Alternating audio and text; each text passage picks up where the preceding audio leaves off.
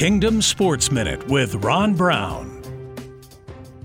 What is your goal? So many times in the world of sports, it's about winning the championship, being the top player in the country, first team All-American, breaking a record, all those kinds of things. A goal technically is the highest aim that you have. For the Christian, what should be our goal? Is it something that's physical on this earth? Well, that's too low of a goal. The goal, based on Romans 8:29, is to be conformed into the image of Jesus Christ, which is a work of the Holy Spirit, which begins to happen after you trust Christ as your Savior and Lord. And in verse 28, it reminds us that God would use all things together to work for that good. He would take all the circumstances in our life, good, bad, and ugly, to mesh us into conforming into the image of Jesus Christ. That is what's going to maximize everything in your life.